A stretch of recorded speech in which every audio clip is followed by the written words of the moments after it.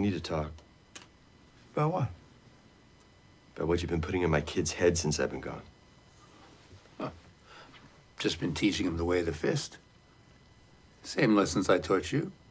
Strike first, strike hard. No mercy. Yeah, that's where we have a problem. Oh, do we? Yeah. Cobra Kai needs to change. What you taught didn't work back then, and it doesn't work now. What do you want to change it to? Something nice and snuggly like a blanket? No. Cobra Kai will always be badass. But there's a difference between no mercy and no honor. Welcome to No Mercy, a Cobra Kai kickback. My name is Jacob Burrows, and I represent Miyagi-Do. I'm sure you're all dying to know, do I like it cold or do I like it hot? Well, the truth is, I like it room temperature, just like the romance between Robbie and Sam. And my name is Jim Scampoli. I represent the new Cobra Kai because I understand that having honor doesn't mean that you're a pussy. And it only took me 30-something odd years. And it doesn't mean you're a pansy either. Amazing that they threw that shout out in right in the episode, and that he just before his moving monologue about the changing Cobra Kai, he just gave a shout out to us. Much appreciated, though it did kind of disrupt the scene, if we're being honest. This week we're talking about episode 7 of season 2 of Cobra Kai, Lull, directed by Jennifer Carlotta, who has directed 4 episodes in total of the show, 2 in season 1 and 2 in season 2. And it's I'm not even going to bother reading out who's writing all these anymore, because it's story by Josh Heald, John Hurwitz, Hayden Schlossberg, story and teleplay by Kevin McManus. Fun fact: Manus or Manus is Swedish for script. I wonder if that's why he went into that business. And Matthew McManus. Maybe I proves me wrong, because we haven't seen them in a few episodes since episode 4 there. Yes, we're here at episode 7, edging our way towards the end of season 2. How are you doing, Jim, with Cobra Kai right now? I'm doing great. I mean, things are coming together, Season 2 is a lot better than I remembered. Like, not that I ever thought it was bad, but I guess it's because I, gorged it so quickly, and it's a little bit different. It takes on a little bit different form, obviously, than Season 1. We've mentioned it in the past that, you're not spending as much time with Johnny and Miguel as you were in the past, so there's kind of some small adjustments. But there's a lot of things that I forgot, and a lot of things play out a lot better on a rewatch now, because I think I was just comparing it too much to season 1 on my initial binge of season 2. Yep, and no, I totally relate to that. So we start out with Amanda, Daniel's wife, waking up alone in a cold bed, much like I assume our significant others wake up often as we shoot off to discuss Cobra Kai. And of course, Daniel, he answers the phone, but hey, I'm just at the dojo. No worries. And there's an important meeting later set up. And I'm definitely going to be there, and it's going to be fine. But he thinks it's going to be a calm day. But of course, Kreese is in this season. So yeah. So he's there, and he's real menacing. And it's like he's a scarred war vet. But the language he uses is so on the nose, but it's so accurate as well for who he is, that the fact that I don't know if it's several, I've just heard him say, this is war. No, it's war, but he means it. He really means it, Jim. And he goes to convey this to Daniel as well. What I love about this scene or this sequence, because it does follow after Amanda, like you mentioned, Amanda wakes up, Daniel's not there, and she's like, oh, you're already at the dealership? And it's like, no, of course he's not at the dealership. He's going to Miyagi-Do. But the fact that Kreese is there and Daniel's like, oh my God, Kreese is a maniac. But it's like, no, Kreese understands the world that they live in. Kreese is Johnny does to an extent, but Kreese is the only character that understands the world. Because... What do you mean? Because I mean that to Amanda... Daniel is just as crazy as Kreese. You know what I mean? Yeah. But at least Kreese gets what they're doing. Does that make sense? Yeah. Because that's when I was watching this, I couldn't stop laughing because I'm like, yes, Kreese is a maniac, but at least he gets that, you know what, hey, if we're all in on this under 18 karate world, let's fucking be all in on it. We're not halfway here, because Daniel, you're all in on it, but you're kind of denying it a little bit by making it seem like Kreese is crazy, but you're putting off real duties in your life. You basically quit your job, Daniel, and abandoned your wife. Yeah. So at the very least, Kreese can kind of like admit it. He can relish in it for a bit. Like, you don't get to pick and choose. You don't get to not run your business for this Miyagi-Do, but then also be like, what do you mean? So that's why, like, you know, I kind of love Kreese in this moment, because he should Daniel should have a realization like, oh my God, what am I doing?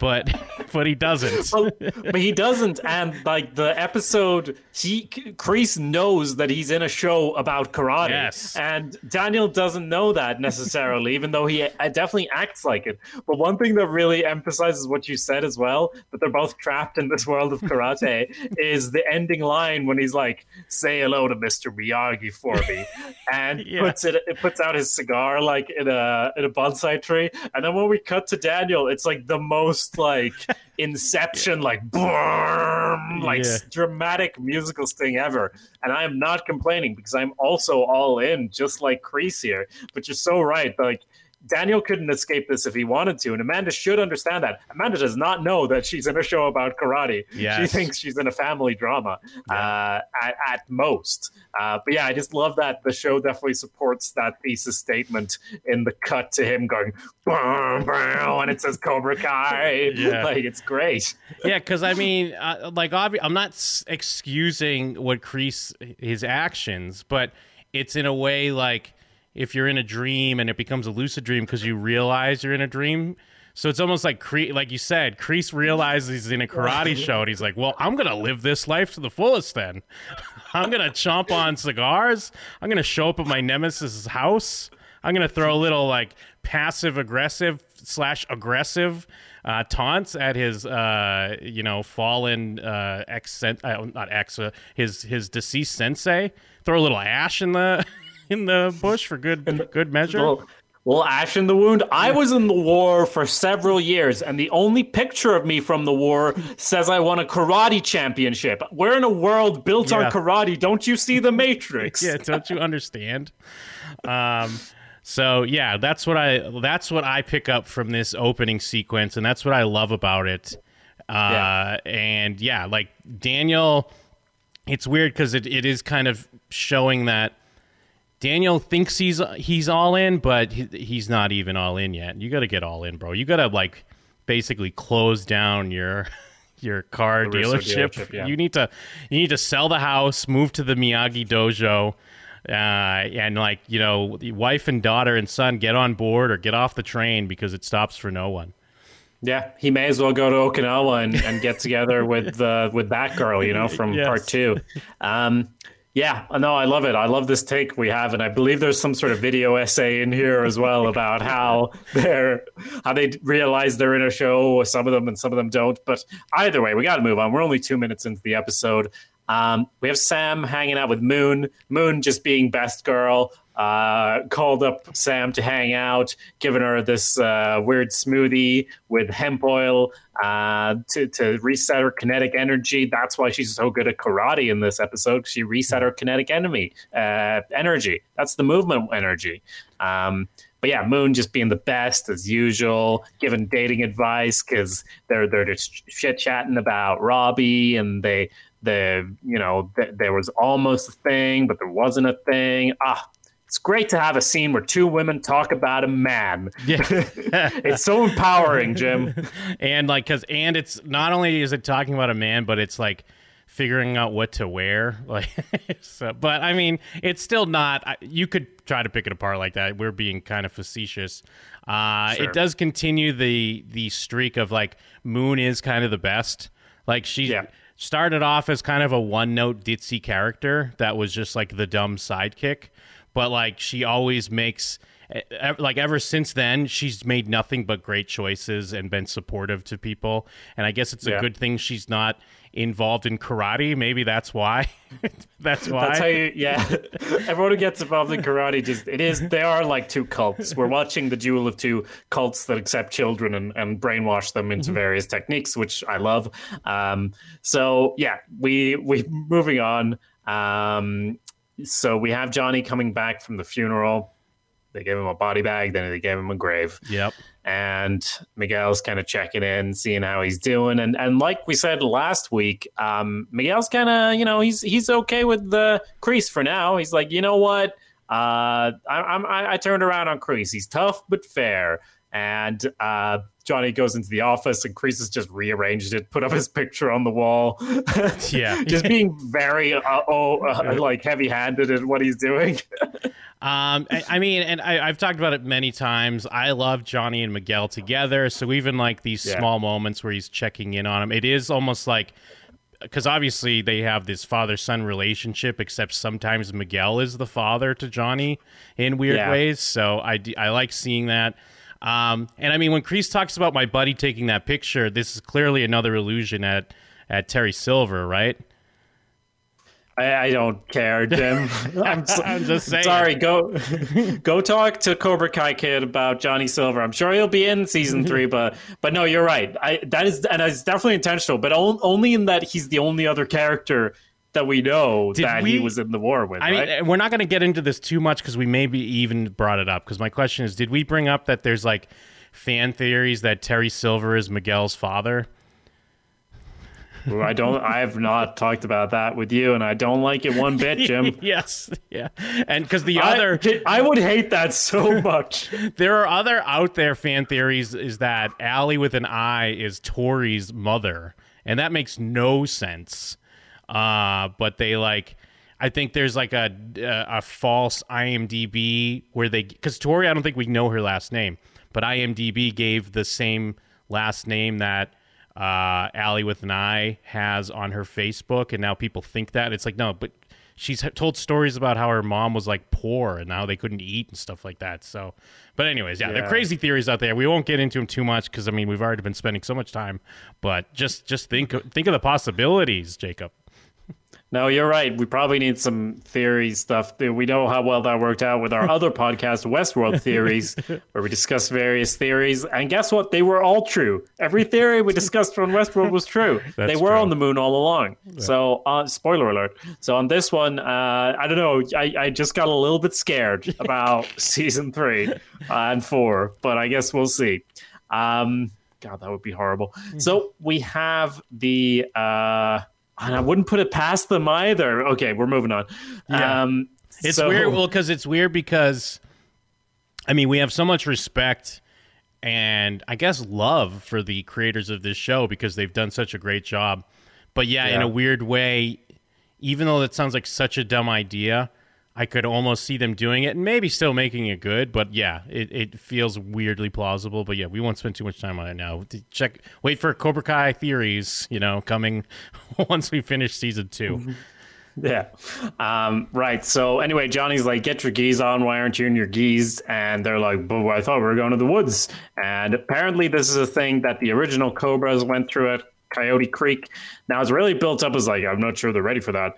I gotta say, it's not that bad compared to getting into a cement mixer and like walking around in it. And Johnny just invented that on the spot. In this one, they just go in the woods and fight for a bit. And I will say as well, or being tossed into a pool with like your hands tied, so like real like life or death things. I mean, I guess it's because it could breed animosity, and it is like the whole not showing mercy even with people that are essentially your friends. It's like testing their allegiance to Cobra Kai over any type of friendship or whatever they might have. And they're pitting them against each other unsupervised, I guess, is the thing as well, that Johnny might be right. Like, because if these fights that we see in the show happened in real life, people would be really fucked up. So I guess if we're looking at it from a real world, from a an Earth Prime sort of perspective where you and I live, Jim. At one point, someone kicks someone else in the face and they go spinning from the kick to the face. So it's like, yeah, no, he should be afraid, but also it's Cobra Kai, so they'll be fine. Yeah. But I was just going to say, it's not like even like dramatic like cliffs where you can fall and die or anything. It's just some woods. Which I don't mind it. Like the story's strong enough of what's going on, but I just mean he's really like. Although to be fair, like it's a good way of playing it up as well to the kids. Like I don't know if they're ready because everyone's like we're ready. Like yeah, let's whatever it is. So yeah, and even Kreese is even say playing along, going, hey, it's only if Sensei Lawrence says it's okay is when we're doing it. So he's playing the part here at least. Moving over to Miyagi-Do, Daniel is about to do this training and.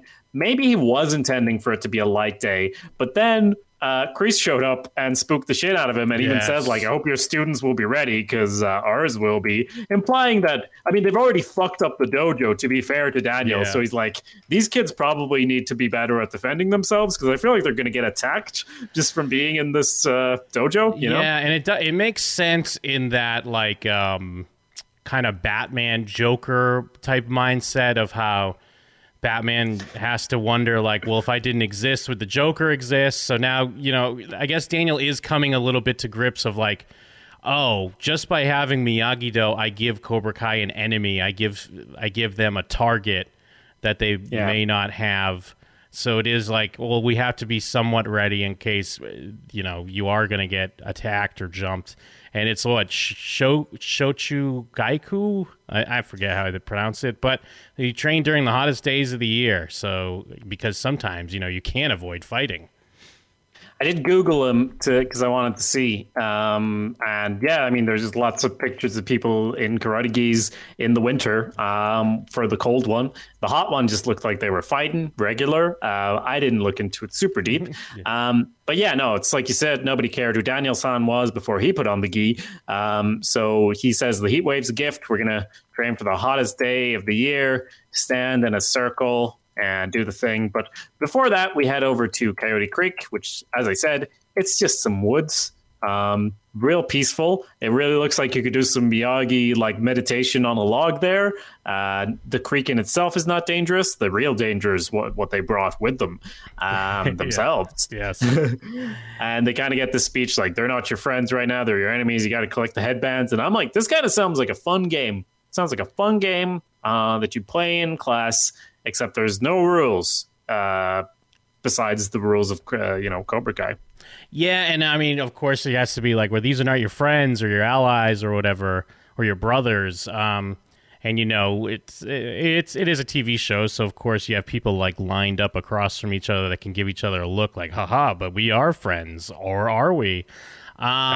What's interesting, well, not interesting, but what's weird to me to jump around a little bit with this storyline is like Aisha and Tori, their things get taken off screen, I guess, so we don't really see the happenstance behind that. I was totally waiting for, even though we have the reveal of like Stingray, I was waiting for the reveal of like Aisha or someone to be like, haha, but I did not lose my my headband. I just had it in my pocket, like one of those or something, and I actually, we are the winners. So, but I guess the point is to make it about Miguel and Hawk, but I feel like there's a promise given, at least with a couple of these shots when people are looking at each other besides Miguel and Hawk, that are not delivered upon. Yeah, I suppose so. One has to assume because, they were teamed up at one point, weren't they? Walking around there and, right? So it's like... Oh, yeah, when Miguel and Tori...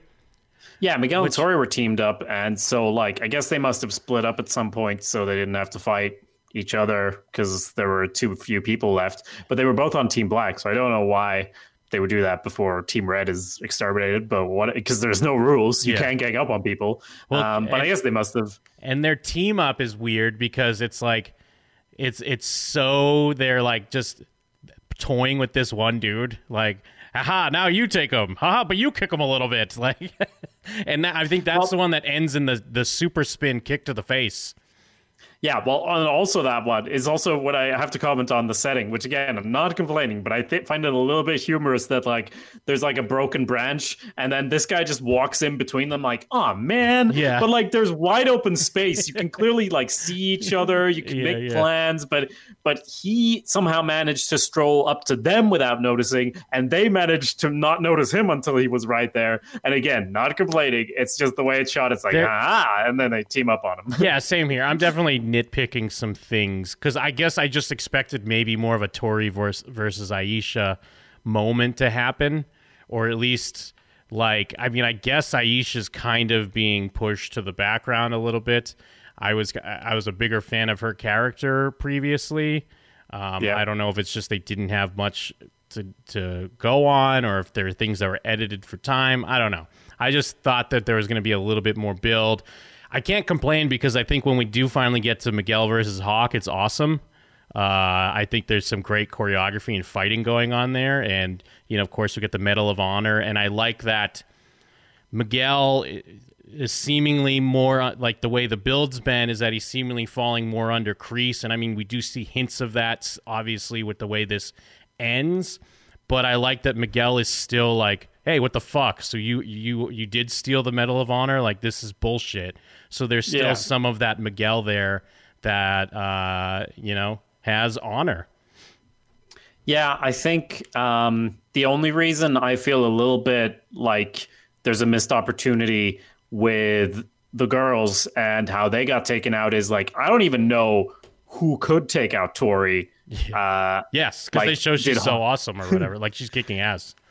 Yeah, I mean, I guess Hawk or whatever, that makes sense. I suppose that could be it. But like, I also get why there's not something with them, because these episodes are like 20 minutes long and they pack so much story into them. And like, it would almost be inefficient to have a scene where they have a fight or where anyone has a fight if they don't have a story in that episode. And I don't think either Tori or Aisha actually gets a story in this, or storyline in this particular episode. Like, if they only had a fight without a story, it would be like, just another fight scene for the sake of it, which would be inefficient storytelling. And if they had a story, I think the episode would be just cluttered with a lot too much stuff going on. So I don't mind it for that reason, you know. No, I agree. But we have to say Stingray, the birth of Stingray, Jim. Yes, yeah, the birth of Didn't Stingray. Even talk about it. The birth of Stingray is great, and his reveal at the end is great. Where, you know, what the thing about stingrays is they lie in wait for the perfect opportunity to strike. And I really like that actor. I think he was in the Tanya. He had that Clint Eastwood movie he was in recently. I like that dude. And I do want to... Maybe this is only me, but especially when it's Miguel versus Hawk, I guess it's because they're in the woods.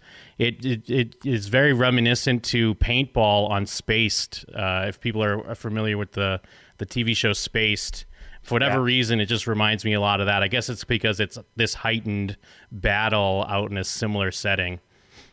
No, you're totally right. Did we do an episode on Spaced on Shows What You Know? I think we did. Yeah, we covered season 1. We didn't do season 2 though.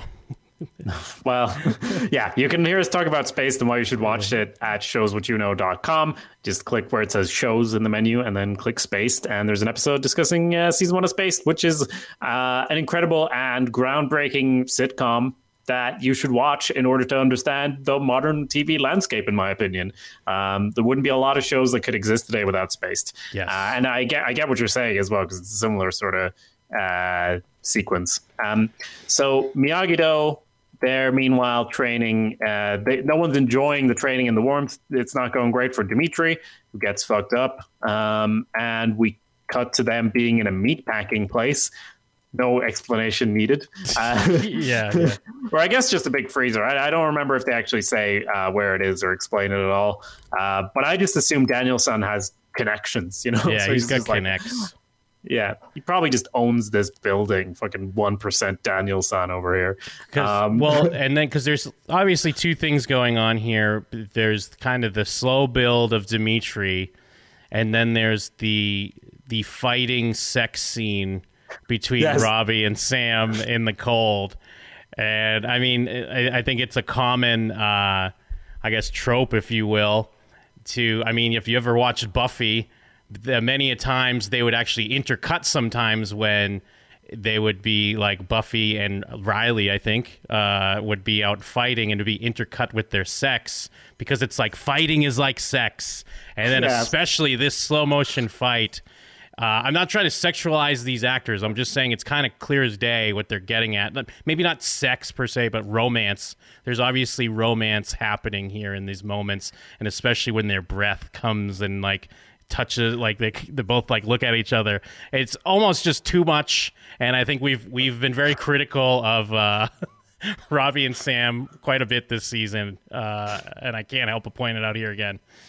Yeah, no, it's a dance. Like you said, it doesn't necessarily have to be like a sex thing, but it is, because when you're a teenager, everything's a sex thing. Yes. And I've never fought with my significant other. I'm glad about that. But I imagine that if you were the types to do sparring stuff, at least movies and television have taught me that you would inevitably just have sex. Even this show, Daniel says that's how they got their son. Yes, yeah. So they know the environment. And despite my joke at the start of the episode where I'm like, their romance is lukewarm, like I don't think it's bad. I just am not invested in it, but that's okay, because this show has so much. Like, I am of an age where scarily I'm closer. No, I guess I'm not. I guess I'm in the mid-range of like between the teenage actors and Daniel. How old is Daniel's son supposed to be? Let's not look it up. Let's not depress me. But Daniel's I feel like I relate more to the concerns of the adults than the children, at least. So that's why it's okay. I'm not super invested in the whole romance going on. I don't think it's unbelievable, Because, Daniel's son, he has to be what? He's... Because it's been, 34... Because it's still... I think this is still technically supposed to be 2018, because it's like the summer after the tournament. Mm-hmm. So, you're looking at, 34 years. So he's supposed to be like 51 or something like that. Okay, well, then I am definitely clearly closer to the young ones. Thank you, Jim, for looking that up and making me feel good. Well, I just did it in my head. I'm just that good. Don't even worry. Thanks for looking it up in your head. But also, but like you said... but like, how clueless is Daniel to not see what's happening here? Come on, open your fucking eyes, bro. Daniel's been so hypnotized by Kreese, he doesn't even know what's going on in his own relationship, let alone anyone else's. So don't judge him. He's just literally trying to make them be able to fight so they can fight the Cobra Kais when they attack him. And I don't want to gloss over the great moment when Dimitri, like, things click for him, because Daniel explains it in the, you're neurotic. You expect the worst. Like, use that. Like, that's a great Daniel picking up his own Miyagi moment, like a Daniel San moment where he learns to really teach someone. And it's also great that they, end it with the punchline where then the next guy comes in and kicks him in the stomach or whatever, because, he's not that great immediately. Slow down, but it's starting to click a bit, which is awesome. Yeah, we have two cut off the music comedically moments in the episode. The first one's when Stingray does his introduction and there's cool music, and then Kreese calls him Chubbs, and the music literally powers down. It's like and so that's a comedic one. And then here again, dramatic, great music when Dimitri did the thing, and then immediately gets fucked up immediately, and the music cuts off. So two of them in one episode. That's all you get. Don't try to do three. But yeah, it is very good. And like you said, Dimitri's progress is probably the most satisfying in the show to watch, right? Yes, because it's so slow. Like we said, it's a very condensed type of show where a lot happens every 20 minutes. We've seen other people get pretty good in a montage at the start of an episode, and now they're great at karate. And so Dimitri just repeatedly failing over and over, it just makes him really likable. And when anything clicks, you're like, fuck yeah. Yeah, absolutely. And so then Daniel tries to show up, but Anush has left. He got a better offer, and he's not balance is not his thing right now. I guess he thought he could show up many hours later and still handle things. Don't worry, I got this. But no, things are starting to crack a bit between his, not just his marriage, but his business, because he's not handling it all together. I mean, this guy doesn't even understand that Robbie and his daughter are becoming a thing. Now, but as far as the other take with, you've talked about Robbie being kind of such a good guy, but now we're seeing the cracks in that when we have this, blossoming romance, but he becomes selfish when Miguel shows up with the medal and even, shows his Miguelness of like, hey, we're not all assholes, and just tell Sam I'm sorry. And obviously Robbie's worried that if he does tell the truth, maybe she would, I guess, reconsider Miguel. And it's just bad timing to have him because now they're all thinking about each other, and she's not thinking about Miguel right now, which she was doing for way too long. Yeah. So now if he just brings that back into it, so I'm going to be maybe unexpectedly I'm so with Robbie here. I totally get why he does this. Yeah.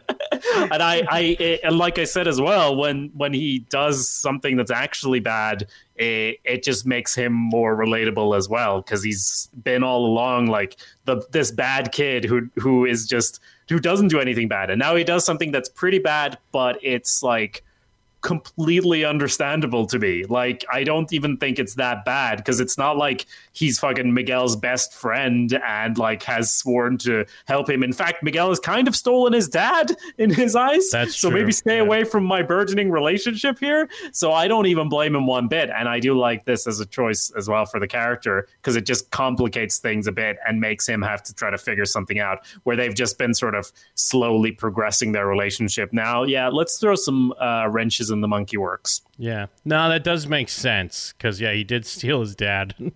And what's great about Johnny's choice to finally get rid of Kreese, it's because of the change he's seeing in Miguel. That kind of spells everything out for him that he needs. And I guess Kreese didn't quite foresee the relationship that they actually have, because it's almost, that's too much of a pressure point. Obviously, if it was Hawk or someone that did the same thing, I'm sure Johnny would still be upset, but I don't think he'd be upset to the extent that he is, where he's really finding nah, you got to go.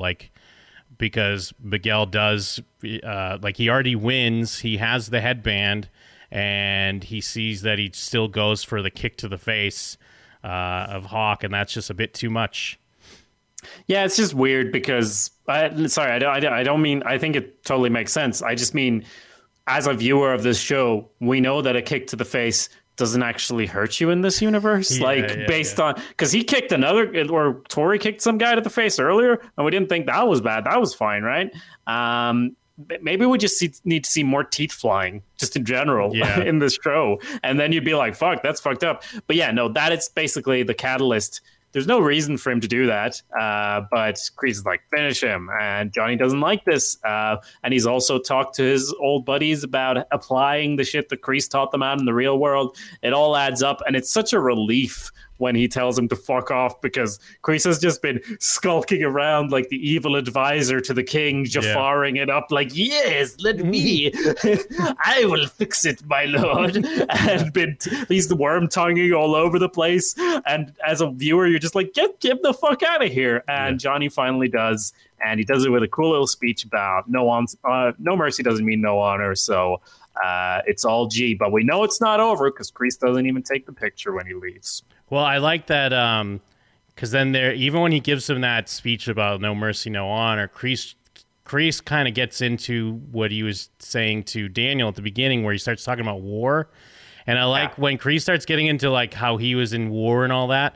They cut to Johnny, he kind of rolls his eyes, because it's I've heard this 100 times before. And he even says something look, I don't know what shit you had to deal with, but he's done with that. He doesn't need to hear about his fucking war stories. And, I feel bad for you, but like he says, these are good kids. I'm not going to let you ruin that. So your fun war stories led to you choking me out for getting second place, which is really good, and the trophy's just as big. It's a big ass so trophy. You're definitely going to do that to one of my kids. So I'm just going to have you leave now. Thanks. Yeah. And then there we go. Kreese, like you said, he doesn't take the picture though, so this is not over, but it is at least a small victory now for Johnny. We'll see where we go from here. So we will. And so will you if you rate and review and subscribe. Please do leave a review on Apple Podcasts if you use that. It'd be much appreciated. Or wherever you get your podcast if you leave a rating or a review. Or just tell a friend. We love that stuff. As I said earlier, at showswhatyouknow.com, you can find all of our other coverage. And beyond that, is there anything else, Jim? Well, it's funny you should ask because there is at least one more thing left to say. Three things left to say. Oh, Jim, what's that? Strike first. Strike hard. No mercy.